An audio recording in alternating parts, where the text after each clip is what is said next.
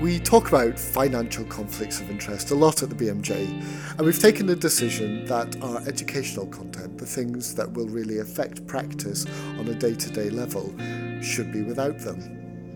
We also talk a lot about non-financial conflicts of interest, but those waters seem much more choppy and difficult to navigate. I'm Duncan Jarvis, Multimedia Editor for the BMJ, and to discuss what we should be doing there, I'm joined by the authors of a new head-to-head, just published on bmj.com. Arguing that it's important to tackle this issue are Wendy Lipworth and Ian Kerridge from Sydney Health Ethics at the University of Sydney. And arguing that it's maybe not as easy as we think is Mark Rodwin from Suffolk University Law School in Boston. Ian, thank you very much for joining us today. My pleasure. Wendy, hello. Hi. And Mark, greetings. Greetings. So my first question is really sort of maybe to frame this a little bit. And Ian, Wendy, this is over to you. I've got a sense, as I said at the beginning, that this might be a problem, but do we have any actual evidence that people's undeclared sort of positions on things might actually be affecting, the science that we base all of our medicine on? I think that, well, first of all, I think it's fair to say, and one of the points we would probably agree on to begin with, is that there's a lot less evidence, a lot less formal evidence of non-financial interests and conflicts of interest influencing science and practice than there is in the case of financial interests. The evidence is obviously not as clear or as systematic, but I think there is still evidence. I think you can, and I think taking a step back, it's important to make the point that we're not just talking about intellectual commitments. We're not just talking about interests or, interest in the sense of something someone is interested in or something someone believes or a hypothesis they might want to hang on to and demonstrate. We're talking broadly about interests that stem from personal relationships, personal desires for things like status, respect, professional advancement.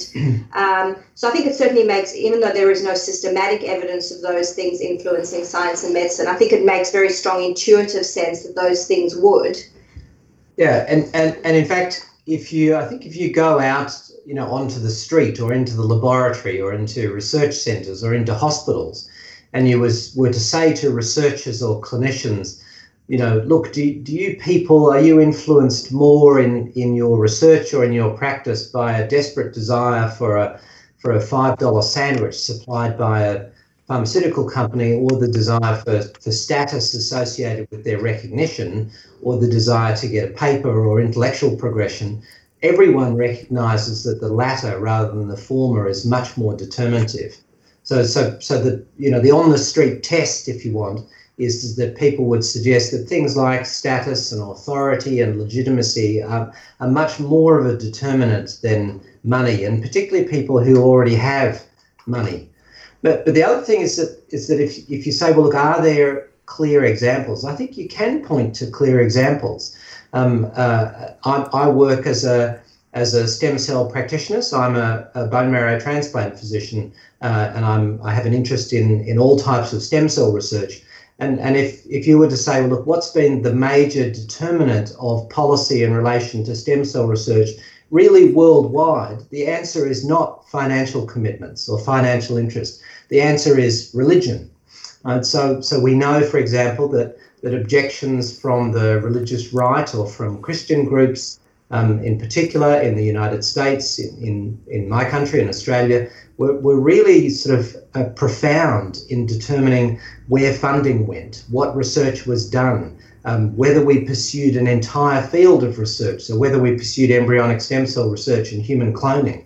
So we have a very recent, very important, highly definitive example of a non-financial interest that profoundly changed the research landscape.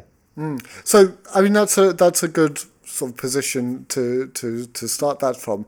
Mark, you took a position in this that, I mean, I come much more from the world of science, perhaps like Ian and Wendy do, and your sort of legal position on that was quite surprising. It's something that I hadn't actually thought of before. So could you take us, through what you think is the problem with trying to talk about intellectual positioning as opposed to financial conflicts of interest? Well, let me first say that I agree that people can be influenced inappropriately or biased for all sorts of ways that have nothing to do with money. But the difficulty with lumping all of this together under the category of a conflict of interest is really twofold. The first is the conflict of interest is a legal idea that's been well developed for a couple of centuries at least, and actually goes back further in the law of fiduciaries. And it has a defined meaning, and there have been particular ways developed to address these. And it's never been meant to cover all biases or all distortions or all risks to research or clinical practice. And so there's some problems when you try to use a concept to put everything into it.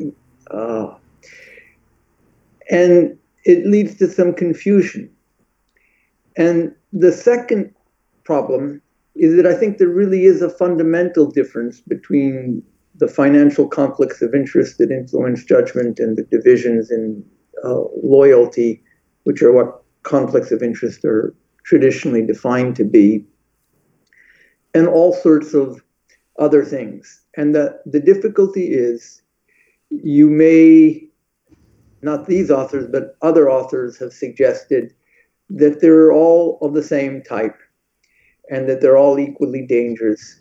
And that, I think, is going to undermine a workable system we have to deal with a certain kind of problems. So I would be glad to address those other issues, but I think there are other ways to do it.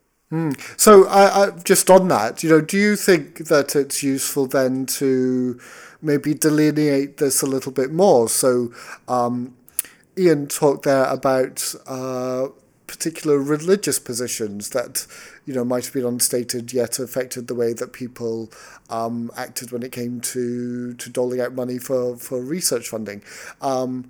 Is that a subset that you think could fit into that framework? Yeah, that's a good example. I mean, I think there's no doubt that if you have a religious view about the origins and start of life that says that it begins at conception and that it's unethical to interfere at that point, that's going to affect your views of stem cell research. But I think it's so evident and clear, I'm wondering why we have to use the notion of conflict of interest there to discuss it. I think it's clear that such people will have a view about stem cell research and be for regulating it or preventing it in a certain way. It's not that I don't want to address it or say that it shouldn't affect who's selected to serve on a decision-making panel.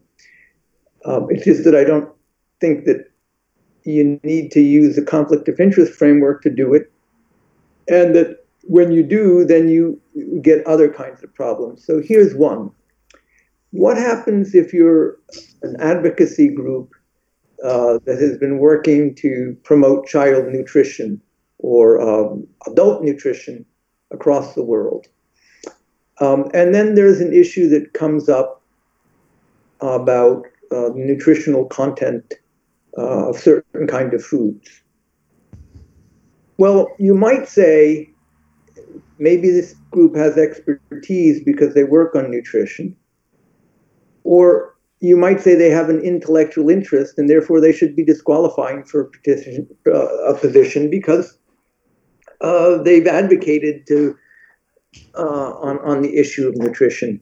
And I'm quite worried about that second approach. Okay, so Ian and Wendy, I mean that seems like a sensible argument that trying to regulate these in the same way as financial conflicts of interest might lead to problems down the way. Do you agree with that?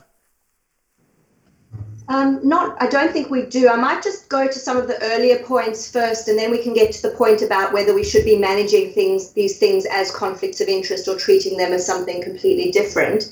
I just wanted to point out that we completely agree with Mark on, I think, at least 2 points. One is that it's very important not to conflate bias with interests and with conflicts of interest, whether they're financial or non-financial. Interests and associated conflicts are a risk for bias, but they aren't the same thing. So I think we agree completely that conceptual distinction is important, and not everything that's a bias should be referred to as an interest or as a conflict of interest. The second point I think we agree on absolutely is that the existence of non-financial interests and conflicts of interest should not be used as an excuse to not manage financial conflicts of interest. That's highly problematic, and to the extent that people are saying that, we think that's misguided and probably disingenuous and should be strongly countered.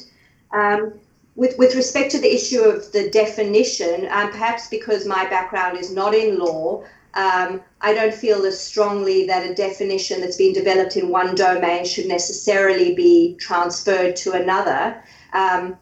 Whatever we do here, we're going to be developing a stipulative definition of conflict of interest. And I think there's an argument for using a legal definition because, as Mark said, it has been well worked out, it's been thought about, objections would have been dealt with over many years and decades probably. So we don't want to start from scratch. But similarly, I think there's an argument for defining things in the way that make intuitive sense in a particular domain. And if people in medicine are thinking about these things as being interests and potentially conflicts of interest, then I think it's equally problematic to just say, well, we need to exclude all of that from our definition. So those are some of the conceptual points. I might hand over to Ian to talk about the issue of whether these should be managed as conflicts of interest and what the downstream effects of doing that might be. Yeah, thanks, Wendy. Yeah, look, I think there's a really fundamental problem with Mark's supposition that if you think about non-financial conflict of interest or try and address them sensibly, then you will exclude people with an interest and therefore lose their perspective. But that's simply not true. I mean, just because you can identify a non-financial interest, and that could be an intellectual one, it could be a cultural one, it could be a faith one, it could be just passion or commitment to an issue. For example, the involvement of parents of or relatives of somebody with Lou Gehrig's disease or with a particular kind of neurodegenerative disease in seeking funding for research or trying to direct it. Of course, you don't want to lose those perspectives. You don't want to lose the intellectual commitments. You don't want to lose the expertise of these groups, even though they may have an interest in the outcome. And the reason there is that you don't have to only exclude them or deal with those interests by recusal or by exclusion. There are lots of other ways to deal with them. You can put them on the table and you can make a judgment about what you do about them. Now, sometimes it may be appropriate to say, look, yes, there's a really important and valid perspective you have there, but it shouldn't play a role in policy making in this situation. In other situations, it may. Financial interests, the same. There may be situations where you can say, look, here's a pediatric researcher who has an interest in this issue. They have a strong intellectual commitment, but they have some share ownership. And then you would say, okay, we don't want to lose your valuable perspective here. What we'll ask you to do, though, is to give up your shareholdings. And then you can continue to participate. So you don't necessarily need to lose anything, except where it's important that you can recognise that those interests may actually have too much of an interest, or may be creating bias, may be directing research inappropriately, may be creating problems, in which case it's appropriate to actually exclude those positions. If I could give this is going to be drawn from the perspectives of, on the one hand, of personal positions or the other of faith. If I have, again, a family of people who have a daughter with Friedreich's ataxia or a neurodegenerative type condition, and they've got a particular interest in stem cell research, and I use this example because this was a real example from the United States debates around embryonic stem cell research. You don't want to lose that passion, that commitment, that drive to get research funding, but if that drive or that commitment is leading to research that is biased or badly constructed or moves beyond proof of concept to generate results that are invalid, that's a problem. So you deal with it by making sure that the science is better, that it's designed more appropriately, that you exclude bias, that you have peer review, that you have independent assessment. So you can get the perspective, you can get that value, you can get that enthusiasm and that commitment and that drive, but it doesn't determine the science. If, on the other hand, you have a value or commitment or interest that actually is not particularly important, right? So there is no benefit from it, and it may actually drive policy or research in really profoundly corrupting ways, then it would be appropriate to exclude it. I mean, if I'm looking at research into blood safety, right, then what I don't want to do is say I need to have a Jehovah's Witness on my panel. So somebody who thinks that we shouldn't be doing any research into this kind of issue, or I won't, if I'm looking at policies in relation to distribution of blood products, then I won't need a Jehovah's Witness there. If, however, I'm looking at policies about how we deal with refusal of blood, then I do want somebody with an interest there that's faith-based, like somebody with a Jehovah's Witness faith perspective. So in each case, whether it's financial or non-financial, you'll be clear about what it is, and then you can make a judgment about how you deal with it. And in that sense, non-financial is absolutely no different to financial interest. Okay, Mark, so then, so if we sort of try and take it away from that exact legal definition that you talked about and expanded it into the way that Ian talked about it there, would you feel more comfortable with that? Do you have the same objections to, talk about someone's, I don't know what intellectual hat they're wearing? Do you see that differently? Well, I think if you're trying to select who should serve on a committee, there are all sorts of things you need to think about. And it shouldn't be limited to whether they have a financial conflict of interest or have a religious or ideological view or other things. There are all sorts of questions about who makes someone up. And I would think if you think you don't think an individual is a proper one to serve on a panel or a review committee because they're so biased and it's very clear from their writings and their whole orientation, that point can be made quite explicitly just by saying, look at this person. This is what they do. This is what they write and they say. I don't think that's the kind of person that should be on a panel. And then leave it at that, as opposed to trying to go through a very complicated process of everyone disclosing every interest in their writing. And I think you're ultimately going to get a system that's very hard to implement and work well, and that it's going to lead to less careful oversight over a problem that's already very difficult, the financial conflicts. But I want to disagree with what Ian said on one point. We have in the US been using recently the idea of intellectual interest to exclude people in ways that I think are inappropriate. For example, Dr. Sidney Wolfe, the founder and for a long time director of the Public Citizen Health Research Group, who's worked on drug safety for 40 years, was screened off an FDA panel or an advisory panel supposedly because of an intellectual conflict. And I find that very bizarre. Sure. Ian, Wendy, when, as Mark sort of alluded to there, the things that you've talked about seem fairly concrete, fairly sort of delineated, whether it's a religious affiliation or a fact that maybe a family member has a condition or is taking a drug or whatever. But for some things, trying to unpick the intellectual foundation, where people have come from, how they've created, or how they've come to come up with their position, would be really hard. So, do you see this as being a sort of delineated thing? Is there a way, I don't know, an upper boundary of what we should consider thinking about when it comes to talking about that intellectual position? I think there's no doubt that intellectual positions are perhaps more nebulous than the receipt of money or gifts. And I think for that reason, it's quite important not to conflate non-financial conflict of interest or non-financial interests with intellectual interests, because in a way, they're the hardest case. So I take your point that there are non-financial interests that are more or less definable, measurable, more or less visible. And I think that the sort of nebulous intellectual commitment is the hardest case. But even there, I think you can certainly have conversations about it. This is a discursive process. It's not one where you define in advance exactly what would or wouldn't count and what would or wouldn't warrant various forms of management.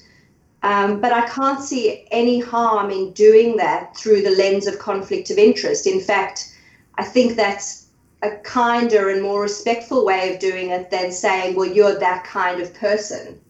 At least it puts it into a category that has a framework around it. I think in medicine there's a bit of a tendency for people to feel ashamed of having conflicts of interest, which I don't think they should.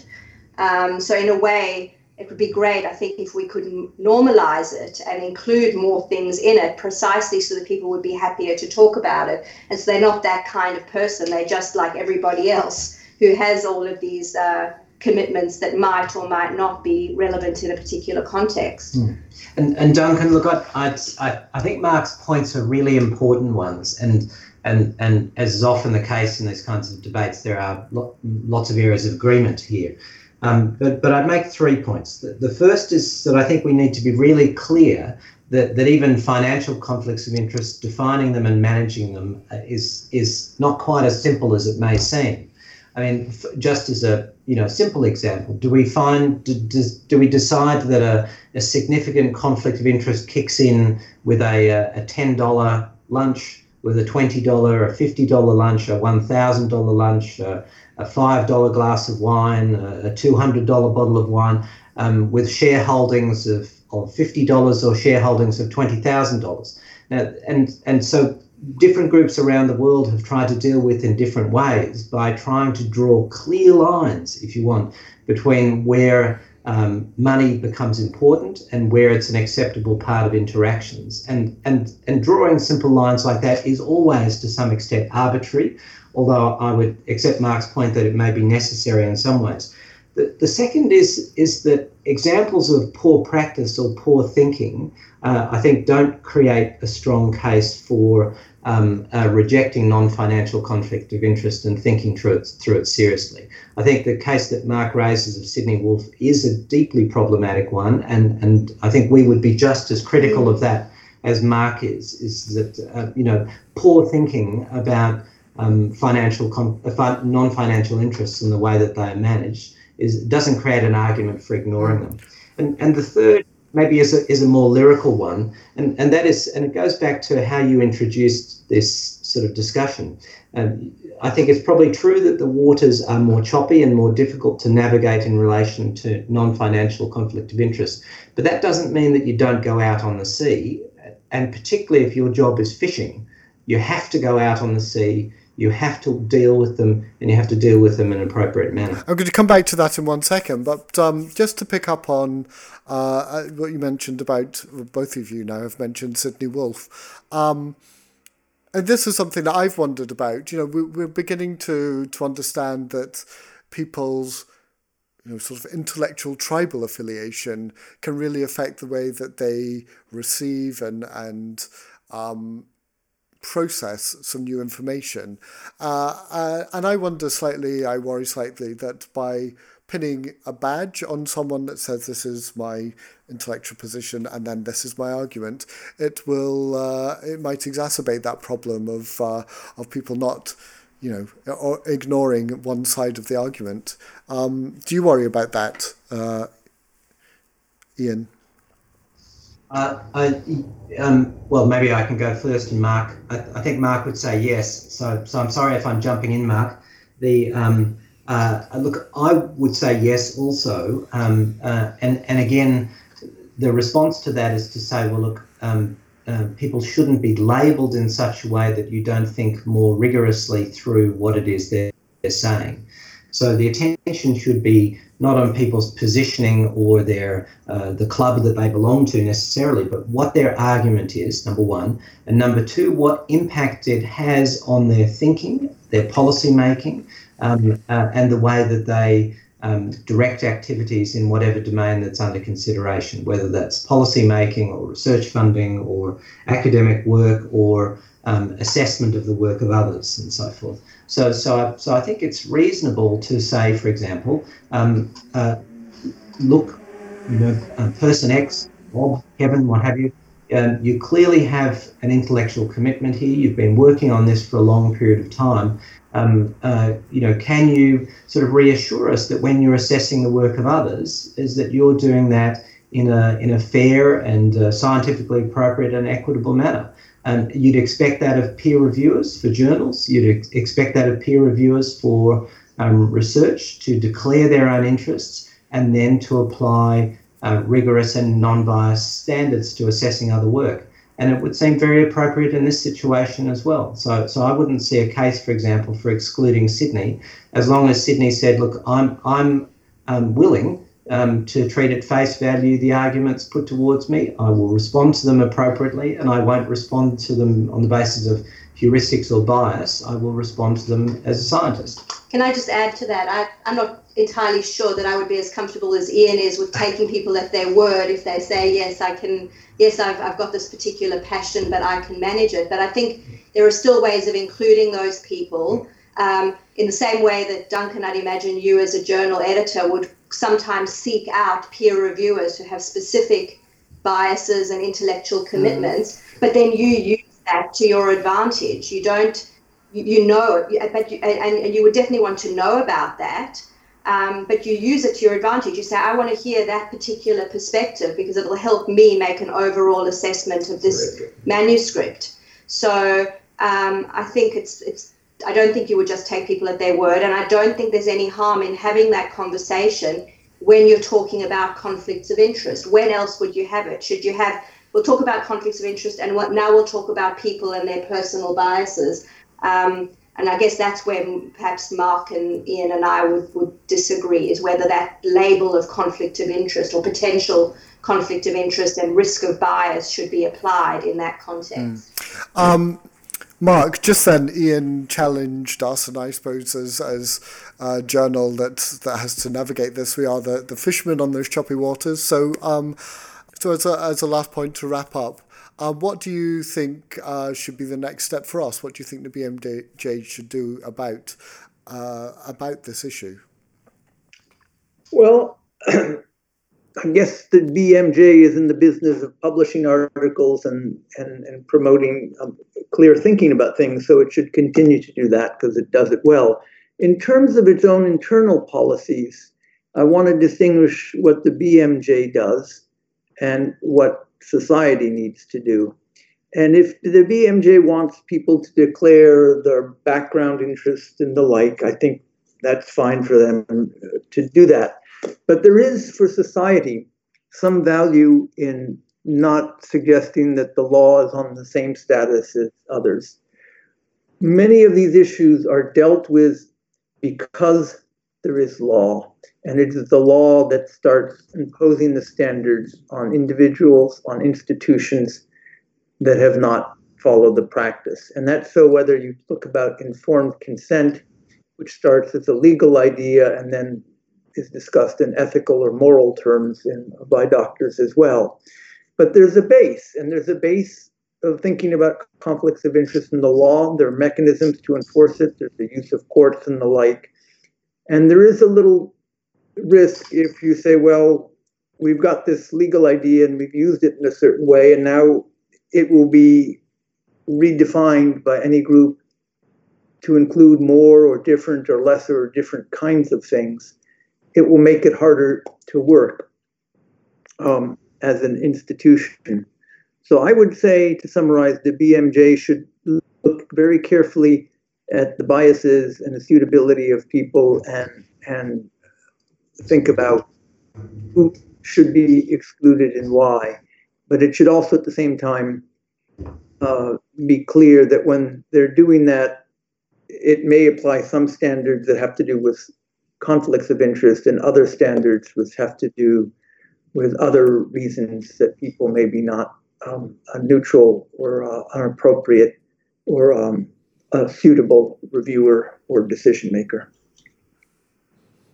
Thank you. And Ian and Wendy, do you have any ideas about what we should be doing next? Duncan, I'll leave it to Wendy to say what the BMJ should do. But I have to make one comment, and I'm not sure whether this would be useful for the podcast. But look, I think on one of the issues, at least, that Mark raised, I think there is a difference between us. So I don't think, and I think it does go to part of the problem that we may have with Mark's argument. This doesn't begin and end with the law. The law rests on ethical ideas. It rests on values. That's where the law comes from. So consent doesn't begin as a legal idea. Consent begins as based on respect. It comes from respect for individuals, for self-determination, for rights, for human dignity. And those values, those ideas substantially predate thinking about consent as a legal concept, both consent in research and consent in medicine. So I think it's not true that this begins as a legal idea. There's a legal formulation which is very clear, but these rest on ethical grounds. These rest on ethical principles and so forth. And conflict of interest, although it's harder to pin down, arguably is the same, because it rests on the idea of what an interest is, what commitments we have, and they're social ideas and they're ethical ideas. So I would suggest that we can absolutely attend to the law, to treat it respectfully, to look at how it's delineated things and to see how it works, but we can also attend to the ideas behind it and that underpin it. And Wendy, over to you for the BMJ. So for the BMJ, I guess I think we're all in agreement that the BMJ needs to be interested in things other than how much money a person's making or how many shares they hold. So the decision that needs to be made now is whether that gets dealt with under the rubric of conflict of interest or not. I would argue for putting it under that heading for the reasons I've given so far, that I can't really see the harm in doing that. And another reason I would say that is because I think that managing non-financial, or thinking about non-financial interests and conflicts of interest under that same category can actually enrich the way you think about financial conflicts of interest as well. So all the problems that you would have in developing your policy for managing non-financial interests and conflicts of interest could alert you to potential problems that you have with managing financial conflicts of interest as well. But having said that, there's no reason you couldn't have a box where you ask people to declare their financial conflicts of interest and then to declare other commitments or loyalties they might have, but you would still have to do the work in the background of thinking that through. And I can't see any value in thinking about one as conflict of interest and the other not. But I think the main point is that I think the BMJ needs to formalise in some way, if it hasn't already, how it deals with these non-financial interests. Yes, and to Mark's point is, start thinking about where to make this formal, where to keep it as an ethical discussion. Ian, Wendy, Mark, thank you very much for joining us today on the podcast. A pleasure.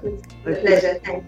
You've been listening to Wendy Lipworth, Ian Kerridge and Mark Rodwin debate whether we should be treating intellectual interests like financial ones.